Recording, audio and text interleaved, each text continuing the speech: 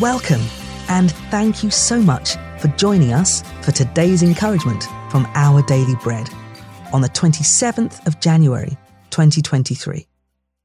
The Bible reading for today is from Psalm 103, verse 8 to 12. The Lord is compassionate and gracious, slow to anger and abounding in love. He will not always accuse, nor will he harbour his anger forever. He does not treat us as our sins deserve, or repay us according to our iniquities. For as high as the heavens are above the earth, so great is his love for those who fear him.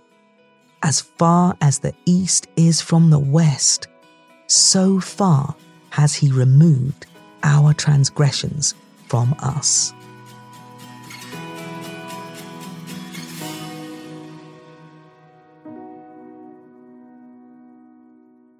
Today's article, titled Mercy for You and Me, was written by Arthur Jackson. One of the consequences of the COVID-19 pandemic was the docking of cruise ships and the quarantining of passengers. One article I read included interviews of some of the tourists. Commenting about how being quarantined provided more opportunities for conversations, one passenger joked how his spouse, who possessed an excellent memory, was able to bring up every transgression he had ever committed, and sensed she wasn't done yet.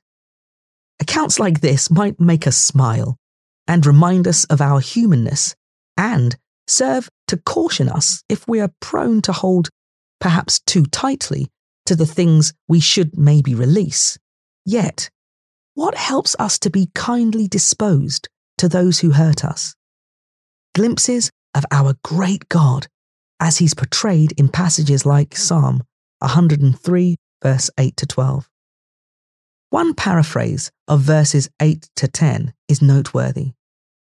God is sheer mercy and grace, not easily angered. He's rich in love. He doesn't endlessly nag and scold, nor hold grudges forever.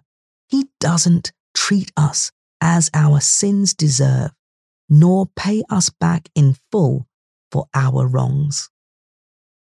Asking for God's help as we prayerfully read Scripture can cause us to have second thoughts about ill-conceived payback or plans to punish.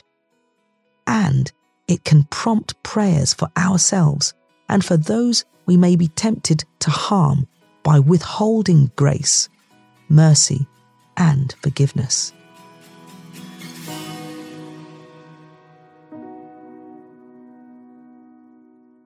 Let's pray. God of mercy, kindness, and forgiveness, please help me to extend grace and mercy to those who've caused me pain. Amen. Thanks for listening today. My name is Adi Inka, and this encouragement was provided by Our Daily Bread Ministries.